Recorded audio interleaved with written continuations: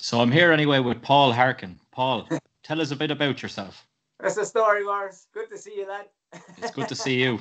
I haven't seen you in maybe, 10 years? It must be about 10 years, is it? Yeah. Maybe a little shorter. Did I meet you I think I met you in the bar in Carlow there for an pint, quick pint or something, in Dinree or something like that, was it? Yeah, but that was a long time ago. Was it? Jesus, man. That was probably, I don't know, it could have been 10 years ago. Yeah, probably, yeah, at least. Jesus. I miss you guys, lads. I miss yourself, Dave and Ted and all the boys, you know what I mean? Yeah, you'll have to come over anyway and do a few gigs over here sometime. I'd love to. I'd love to go back and play a few shows, you know what I mean? The shows back there were incredible. I've always fond memories of those shows back there. I mean, a lot of that had to do with yourself and all the support that came along to those shows, you know. It just wouldn't have been the same without the people that came to it, you know. I was saying to Gavin from Micah Sprite as well, you know, so maybe you could team up and do like a double tour. That'd be great. Yeah, good old Gavin. Man, that guy is one talented fucker too. Yeah, I don't know what Gavin's at these days. He's somewhere in the middle of the country. Anyways, Counting Cross says somewhere in the middle of Omaha, like that. I was talking to him. He's playing in a cover band at the moment, and he's just working then as well.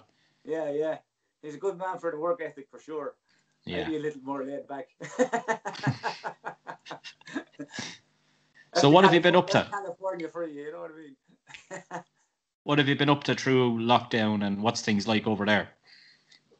Lockdown. I don't know.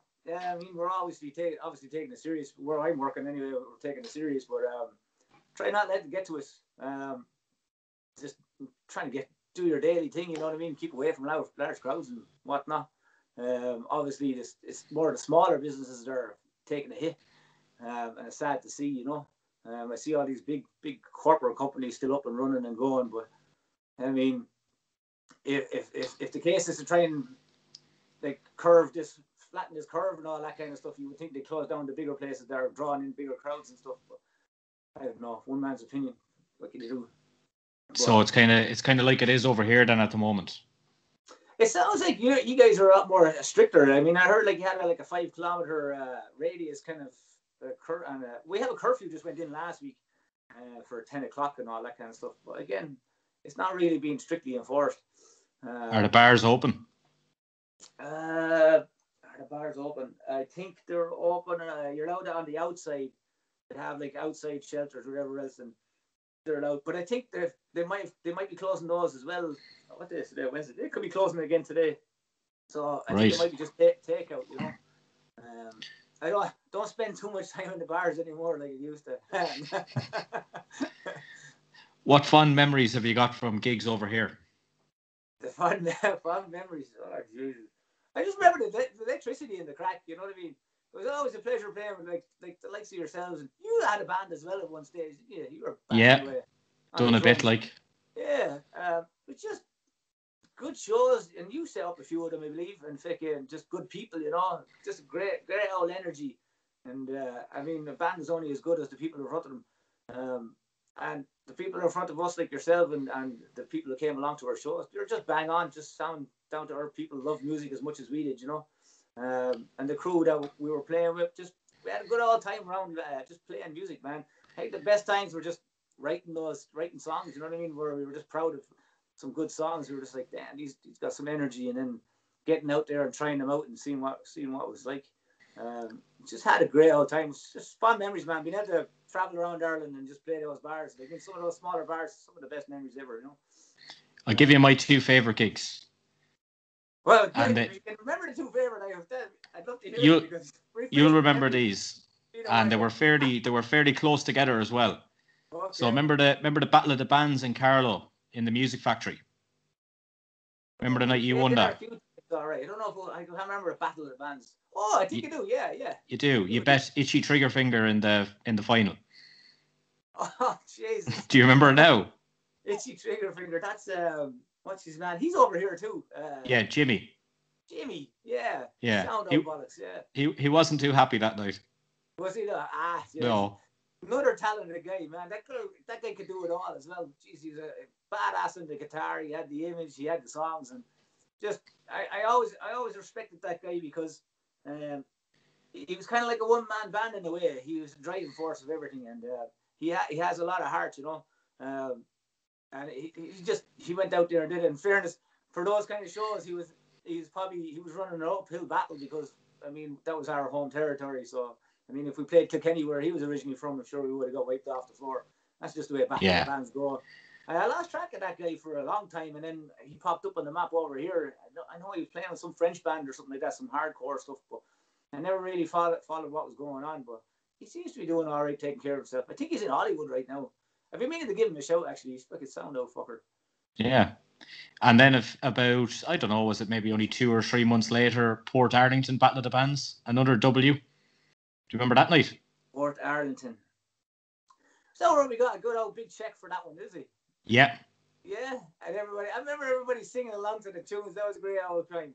But I mean, the energy of that was just fantastic, just because of the people in the crowd, man.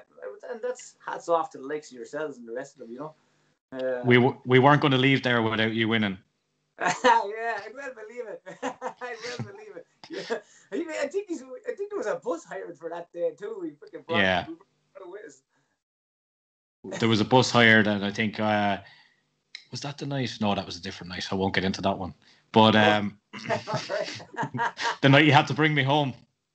The night I had to bring you home. Yeah, do you remember that? No. When I said that I got my drink spiked. You don't remember that night? Happened me and Dave. And Dave as well. And then Dave pissed on Cliff. Oh, geez. I thought we were going to get into it. Yeah. I don't remember that at all. Oh, geez. You had to drive me from Castledermot anyway back to Kilkenny that night. Because I was in a rag order and I didn't even have that much to drink. Like, I don't know what happened. No way. Yeah. Jesus, I don't remember that at all. I think I can do one to be able to remember. I think that was Cliff's 21st. Oh, shit. That was at his house then, wasn't it? Yeah, it was in a pub and then at his house. That's right. Good old times. Yeah. We had a big scoop.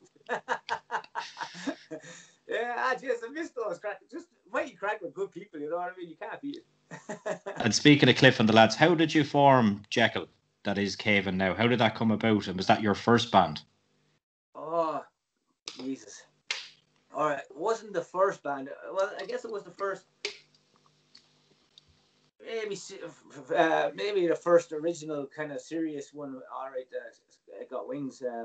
I originally started up. We were originally called Splinter before Jekyll for a very brief, short time. I think before that we were called Lume, Lume, and that was with a bunch of guys. Colin Kelly. I don't know if you remember Colin Kelly and Cliff Person. No. Tom Manley. They were all from Athy. Big, talented guys as well. I think Colin's still playing. He lives in Portugal now. And Tom, the drummer. No, Colin was guitar player, and then there was Tom Manley. He was a drummer. Yeah. Yeah, I know Tom. Yeah, he lives down the road from me now. No way. Is the same Tom that was in Panic Animal? He might have been for a brief period, all right. Yeah. He's a cabinet maker.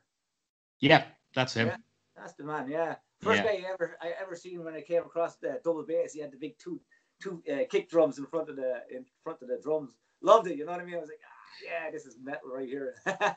He's a sound guy. Yeah, and I went through something like that for a while. I mean, we did the cover stuff. I don't know if you remember us doing all the cover stuff for years. That was fun, you know. And then I guess one thing led to another, and I guess I just had a burning sensation just this feeling to do original stuff, you know. And at the time we were flying with the cover stuff and we're doing all right, you know, and having good times getting paid. But part of me was just I wanted to try originals, which the rest of the band members weren't too happy about. Yeah. And I ended up leaving the band, yeah. So I started up original stuff, and I started up with Ray Brennan on bass. I had a drummer, Kumametu. I can't remember his second name. Good thing I remember his first name. Kumametu, great name. He was a drummer. I don't know if there was anybody else in the band at that stage. And we would just sit in the room writing a few tunes or whatever else, and coming up with riffs or whatever else, blah blah. And then where did it go from there? I guess we just I think we got another drummer in at one stage or something like that. I think Stephen Sider, I believe he's doing some music now as well. Another talented. I've been blessed with talented musicians over the years, you know. And then I believe who came on board after that. I don't know who came first. It was either Tom jumped on board or it was Cliff and Dave. Yeah, I can't remember the ins and outs of it. I don't know if we hired Dave and then Dave knew Cliff, or it was the other way around. And we put things together and we started jamming some tunes and stuff, and I just went from there. And that's when you released the first EP, was it? Shortly after that. Which EP? The one with King of the World, Two-Time and Queen. Jesus. That one. All right, yeah. That was before. I think wasn't that before? Yeah, my timeline's a bit freaking screwy, but yeah, I think that was one of the first EPs. Yeah. I found that the other day actually because I just recently moved. And good. You can send me on those tracks then. Yeah. I burnt the masters. By the time I came around to playing the new stuff, you fucking hated those songs. I know, yeah. I was just learning, you know what I mean? This is all foreign to me. I jumped in at this just as an escape originally, like doing covers, and for me it was just an escape. I never really thought anything past where it's gone, you know, and so I mean, this whole recording thing when I got into the originals and stuff, and everything was new. Doing covers and singing on stage was all new to me. I hadn't a clue, you know. And when we started going into the recording process, and then obviously starting to record some stuff that I wrote, I was super excited, but I was always nervous. I mean, I'm sort of anxiety, and it's always plagued me over the years, you know. So I'm very nervous that kind of way. I kind of like to shy away from the limelight, bit of a recluse, and so that scared the shit out of me. But when I went on to the next stuff, we obviously got a little better, or I got a little better. I'd like to think. You look back and you see the recording process, and you're like, "Oh Jesus!" Yeah, but it was the same when I was talking to Gavin, like about their old stuff. But obviously, the newer stuff you do is always going to sound better. You know, even from a production value. Actually, the EP after that we did that was cracking. I spent a lot of money on that one, and that holds up over time. In fairness, and the tunes as well. I mean, in fairness to the guys and ourselves, we wrote some good tunes for that EP, and so we did an album over here, and the production wasn't as good as that, you know. And that's simply came down to money. Budget, yeah. Yeah, budget. We were broke. So I always look back with that EP. There's probably, like, if I look back to that EP with what's on that one? Jeez, you could be able to tell me. I can't even freaking remember. The later one, Life, the Crow. The Crow, I think. Yeah. There's another song on it as well. Is there? There's 4 on it. Yeah. And I look back at those. Like, I mean, I still play those to this day. I love those tunes. And I see the production on them, and there's very little. I look back at those tunes, there's very little I'd like to tweak on those. You know, obviously, I always, no matter what I record, I always look back and go, Jesus, I wish I had done better on the vocals. Just being self-critical, because I live for live music. So recording, as I said, is not my forte. So yeah, I mean, the album was good, but I'd say it's 75% of the way there. If I had like extra time and money to put in what I wanted to do with that, I think we would have came out with a really strong album. I'm still happy with it. It's some good tunes in there, but yeah, I'd like to polish it off, you know. And never really got the opportunity that we ran into some problems with the engineer at the end of it, but so we ended up bringing it to a different engineer, and we lost a lot of the sound bites and stuff like that, and whatever. We just had to, when we were playing, kind of catch up. But we, at the end of it, we were happy and proud of it. You know, there's some good cracking tunes in there. But the EP, that still holds its own. I don't look back and say, Jesus, I wish I could have done better on that one. I think where did you get that one recorded? The EP. Yeah. We did that. Actually, that was some of that was done in a home recording. So it was a mobile recording studio. I think it was K Recordings was the guy who was running it. What's his name? I'm awful with the names. Can't remember anyway. But yeah, he would come to our house because again, that had a lot to do with we didn't like the studio, particularly me. I didn't like the studio, but we wanted more of we were trying to capture that more of a live sound, more analog rather than digital, you know. Yeah. And we figured that we'd be more home and comfortable bringing the studio to us. And this guy offered his business to do that, you know, that he was in the business to do that. And so yeah, that's how that came about. Now we did some of the stuff in his studio, and for the drums, actually the drums, we hired a proper studio to do the drums as well. I remember that was an RD. We want the drums to be like spot on, and just they're the driving force of every song. You know what I mean? Yeah, because you always know when you hear a record, like if the drums are shit, the whole thing sounds shit. Exactly. I just feel that's the heartbeat of everything. And even though they're stuck at the back when they're on stage, like I feel it's the forefront of everything. So we actually did it good. We went to the studio for that one. I remember it was some sort of set. I think we had 19 mics on the kit or something like that, you know. So we did well with that. Shane Pearson was the one drummer. You can't go wrong with Shane, you know what I mean? Yeah, brilliant. He's one and done. Great old drummer again. And then, but yeah, the guitars, I think we did the guitars, all the kind of home studio stuff. Vocals, we did a little at home and then into the studio. But big learning curve, absolutely big learning curve. But to this day, still hate going into the studio. Hate it. That EP just still sounds great though. It's so loud. Yeah. Just when you listen to it, it's so loud, like. Yeah, I'd love to give it that a bit more traction over in Ireland and stuff like that, and maybe trying to get a bit more radio play. We got a little bit of radio play with Face Your Fears and stuff. But yeah, I was proud of that one. It's kind of hard to get that kind of thing on the radio, though, isn't it? Even anything remotely rocky, you know. A lot to do with us freaking getting the hell out of there because I remember playing shows. We played one show with this band. They were on 2FM. Who's this? The Coronas. The Coronas, yeah. It was in Nace in Bondi. I'm gonna have it. Wherever I buy out, you're the man I'm freaking. Yeah, I remember all these things. No, I say you have some good stories about us. Well, I remember that. I remember like that night because it was full of like really kind of young ones and 18, 19 waiting for the Coronas, and then you guys come on. Yeah, we played before them and stuff, and we're listening to that over the radio all the time, and there was just that kind of music, which wasn't my cup of tea anyway. I mean, respect to whatever you're doing, music's music at the end of the day, but it wasn't our cup of tea, and it was to get on radio play in Ireland for what we were kind of doing, and we weren't that heavy, you know, we were kind of melodic, and playing shows. I remember, was it Nace? We played that show, and we didn't have the biggest crowd, but I think we put on a belter of a show, you know. Yeah. And then, I didn't know who the Coronas were. I guess they had that single, whatever else, and they came out and they played, and the crowd came around, and I remember sitting at the back of the crowd or standing back there and going, Jesus, like, I either need to change the genre I'm writing for, or like.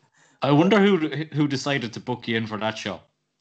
I don't know. I don't know how it came around, but like that, and to this day, every time I go back to Ireland, that's the kind of, it's still similar kind of writing process for what gets onto the radio over there. You know, now it might have got a little more diverse, but that's what I hear every time I turn on 2FM or RTE, whatever it is.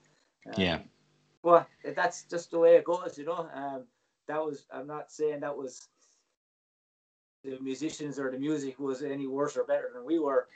It's just not your cup of tea. I felt there had to be a bigger platform for us to do, and we had to try and find it, you know. We were just guys growing up following our dreams, lad, and we're just like, all right, where do we go, you know? We did a little stint in England, and we were trying to figure out whether to just go to Europe or go to America. And I think the flip of the coin was, it wasn't even a flip of the coin. It was basically our bang for our buck went further in the States at the time. And it was $1.50 to €1. Well, it was a pound. No, it was euro, yeah. And so it was just like, all right, let's do the States. Whether that was a good choice or bad choice for the band, no idea. I mean, the stories and the memories, you can never pass up, you know. But if you don't try these things, you just never know. And I think that was the biggest thing for me anyway. was no regrets. I didn't want to. I remember I was working for a pharmaceutical. No surrender. No surrender. Yeah, I was working at a pharmaceutical company doing 12-hour shifts, and I remember the day where I just made the decision, and I turned around. I was suiting up for work, and I turned around, and there was an older guy there, an older gentleman, grey hair, and he was suiting up as well. It was like 12 o'clock at night, and I was like, Jesus Christ, like that's me if I don't get the hell out of here, you know. Again, nothing wrong with it. It was just there was something in my heart where it was just like there's more. There has to be more, you know what I mean? And I needed to fill that space, you know, and. So yeah, that was the turning point where it was like, right, let's go somewhere, let's do something, and give up because I gave it up. I gave it all up. My house, my car, my job, fucking the whole lot. And I was in a good position, you know, financially. So to come over to the States and be broke as fuck, the stress. I wouldn't wish it on anybody. You know. But no regrets. You know, there's always going to be regrets, but like when you look back, but the decision to move and try it, absolutely no regrets whatsoever. Yeah, none. I mean, in this day, you have to make a decision and you have to live with it, you know, no matter whether it turns out good, bad, or indifferent. That's what taking chances are, you know. Like freaking, you don't know. You have to fail to succeed. Yeah. So yeah, I mean. I can't tell you whether it was right or wrong, but at the time, I felt like, for sure, like something for me it has to change, and I have to see it further, you know, and it's been a hell of a journey ever since. You're still standing anyway in the band. I'm still standing, yeah. I'm the only guy standing, but I'm sure if the boys want to jump back in, they'll be more than welcome. Yeah, we're going to get that tour in Ireland going with Mike Got Spiked. That tour back in Ireland, yeah. I mean, I don't know if I should have just hung up the gloves a long time ago, or I'm just hard-headed and stubborn. I can see it now, 2021, the vaccination tour. Yeah. Cheer them all out. I'm sure everyone's going to be using that. Yeah, I see what happens, huh? Well, yeah, you don't know. See what happens. Gavin from Mike Got Spiked was saying that he was living with you lads for a while. You might have a few stories. That's right. What was that like? Yeah, we had some good times. Did you have a few drinks? There was a few beverages had all right over the time they were there. All right, yeah, they were out on the road actually at the time, and we were stationed in LA, in a place in Simi Valley where it was hotter than fucking. We had no AC. Yeah. And we were trying to figure out. I guess we were trying to figure out how we were going to survive and this, that, and the other. We got a hold of Mike Got Spiked and asked what their plans were, and it just turned out that it was that they were planning to set up in LA as well. I think they were on the verge of getting some sort of management deal sorted out and whatever else. So they were planning to set roots up in LA, and so yeah, they moved in with us for a while. And yeah. So I'm sure there's good stories. I can't remember half of them again, you know, or swore an oath never to say nothing. We'll get to the bottom of them someday. Yeah, maybe buy us now a drink or two. Maybe some old memories will jog loose, you know. Yeah. Yeah, good times for sure. Again, I don't. The stress was right up there with the good times too, you know. Yeah. But maybe that's what made it so fucking fun. It balanced out. Yeah, indeed. You've met some famous people over there, have you? Yeah, sure. You throw a stone anywhere in LA, you're about to hit somebody. Yeah, I mean, I've had the honor of going around the country too with a clothing sponsor, and we jumped onto the Uproar tour and that kind of stuff, and a few other festivals. And yeah, I got the bump shoulders with the likes of Avenged Sevenfold and Cedar and your band, I believe, Fozzy and Fozzy, yeah. Got one of those guys on next week, actually.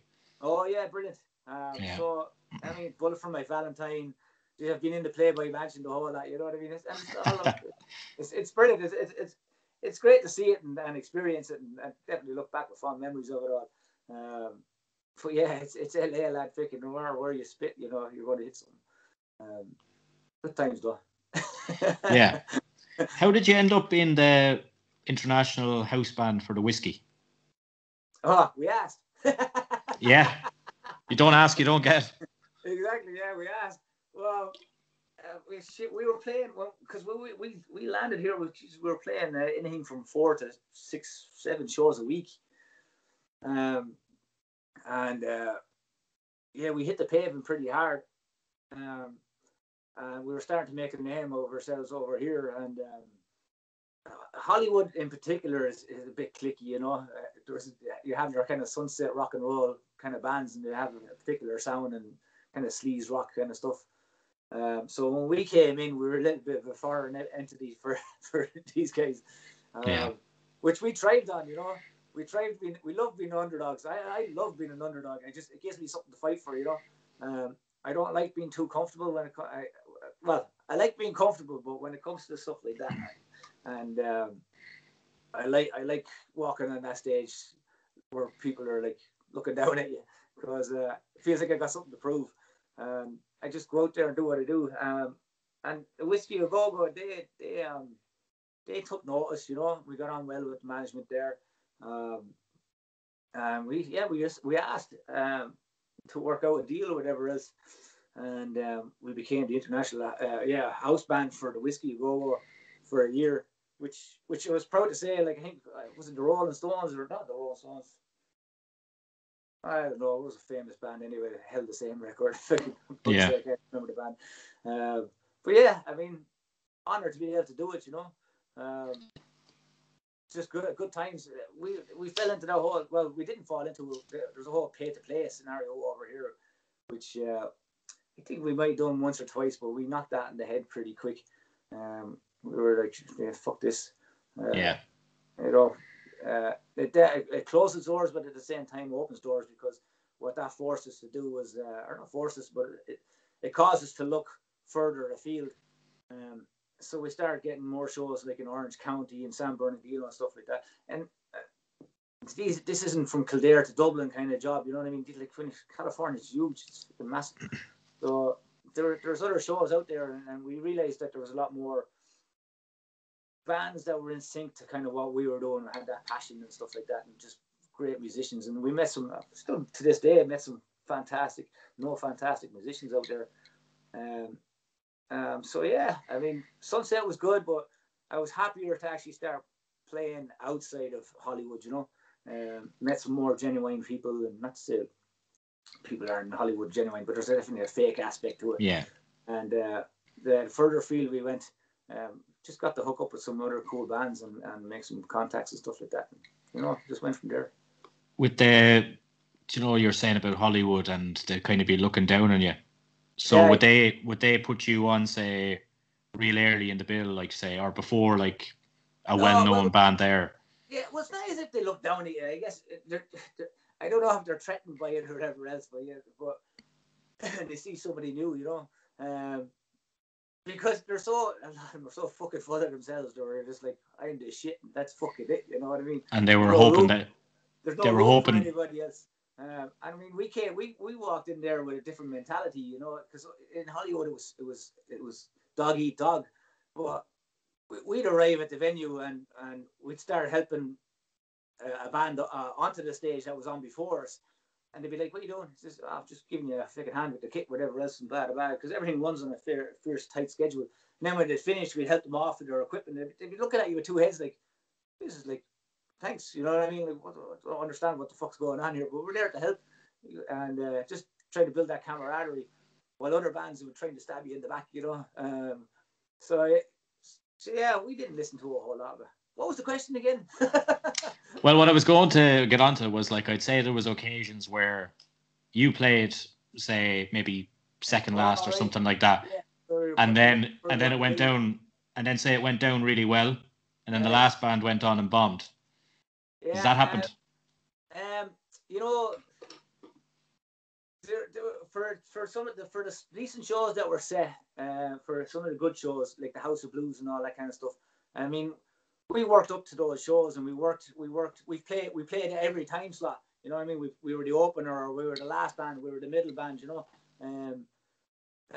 So I mean, we we worked our ass off. We didn't care. We obviously preferred where we wanted to go on to, but we played every time slot we could take in order to get the respect to say, okay, look, big show comes along, at least give us something decent, you know.